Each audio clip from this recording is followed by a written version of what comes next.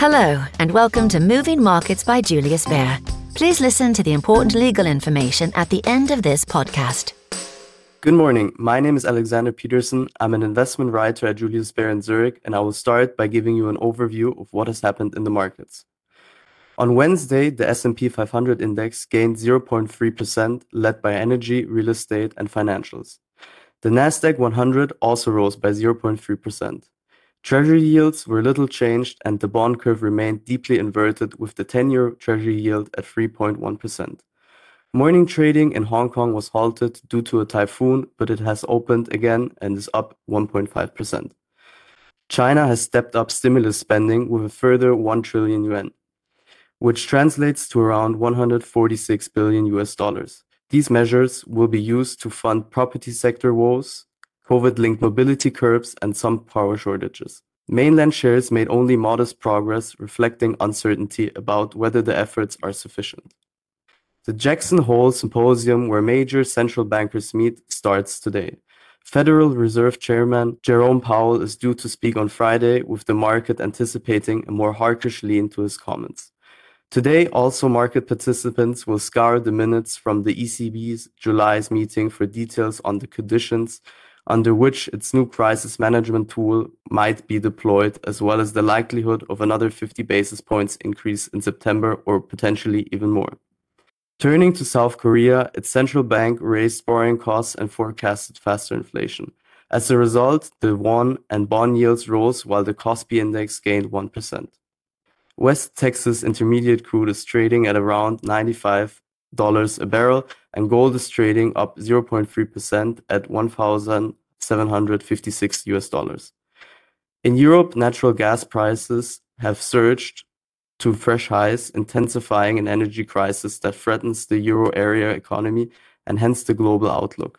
In the digital asset world, Bitcoin is hovering around $21,000. In other market news, hedge funds have increased their bets on mega-cap US tech stocks, while decreasing overall holdings to focus on preferred names from the previous quarter. The average weightings of the top 10 holdings increased to 70%, the highest concentration since the first quarter of 2020. Today, the US will release data on GDP, personal consumption, and initial jobless claims. Just now, Germany released its GDP figures, which displayed 1.8%, slightly higher than expected consensus of 1.5%. That's it from me. I'll now hand over to Carsten Menke, Head of Next Generation Research, with an update on industrial metals. Yes, thank you. So we've seen quite a wild ride in the industrial metal markets this year.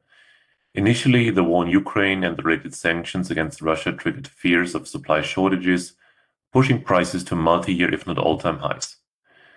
These fears have disappeared as supplies have been reshuffled, while fears of demand destruction amid rising recession risks have moved more and more into focus.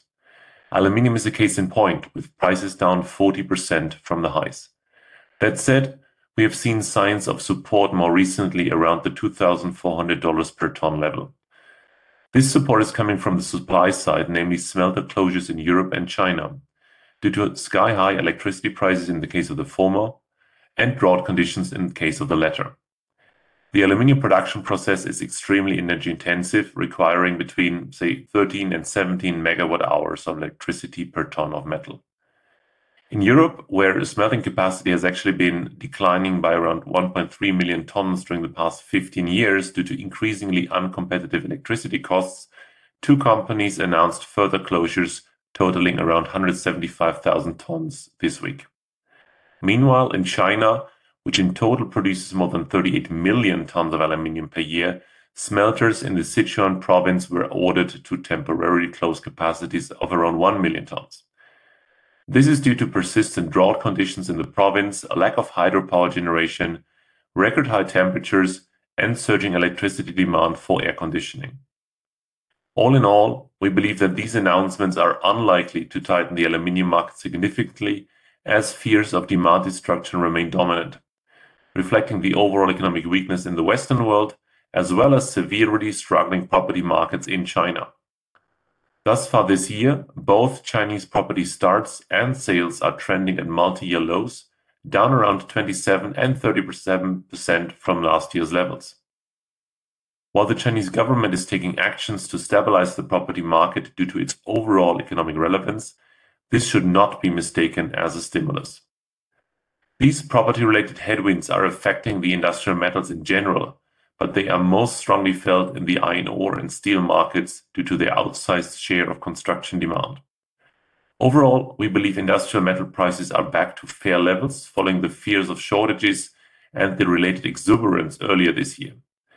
A rapid rebound looks unlikely in our view amid prevailing economic uncertainties and overall sufficient supplies. So back to Alex. Thank you very much.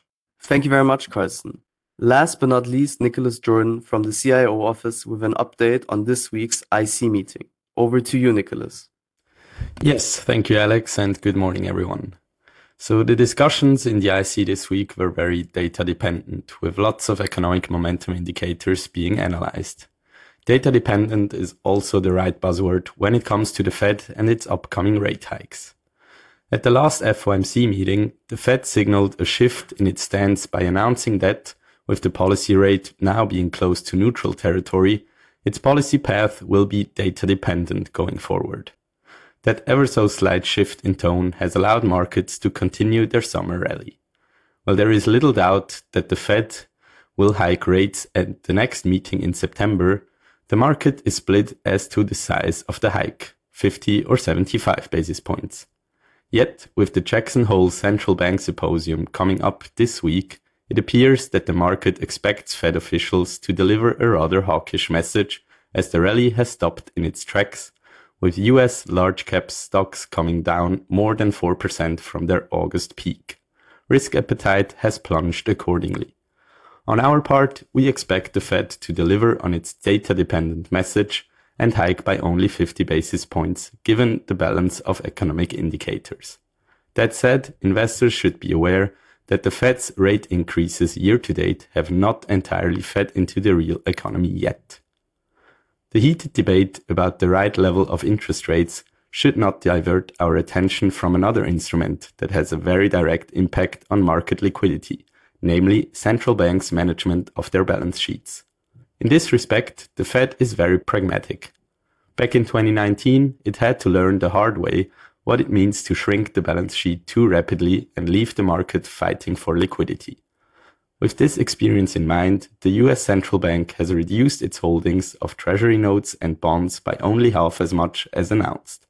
And given the stress on the housing market, last month it even found ways to actually increase its holding of mortgage-backed securities. However, the monthly target for balance sheet reduction will officially double next month. We cannot rule out that some headlines will temporarily weigh on market sentiment. Beyond this, we stay confident that Fed Chair Powell will do his best to avoid a liquidity crunch.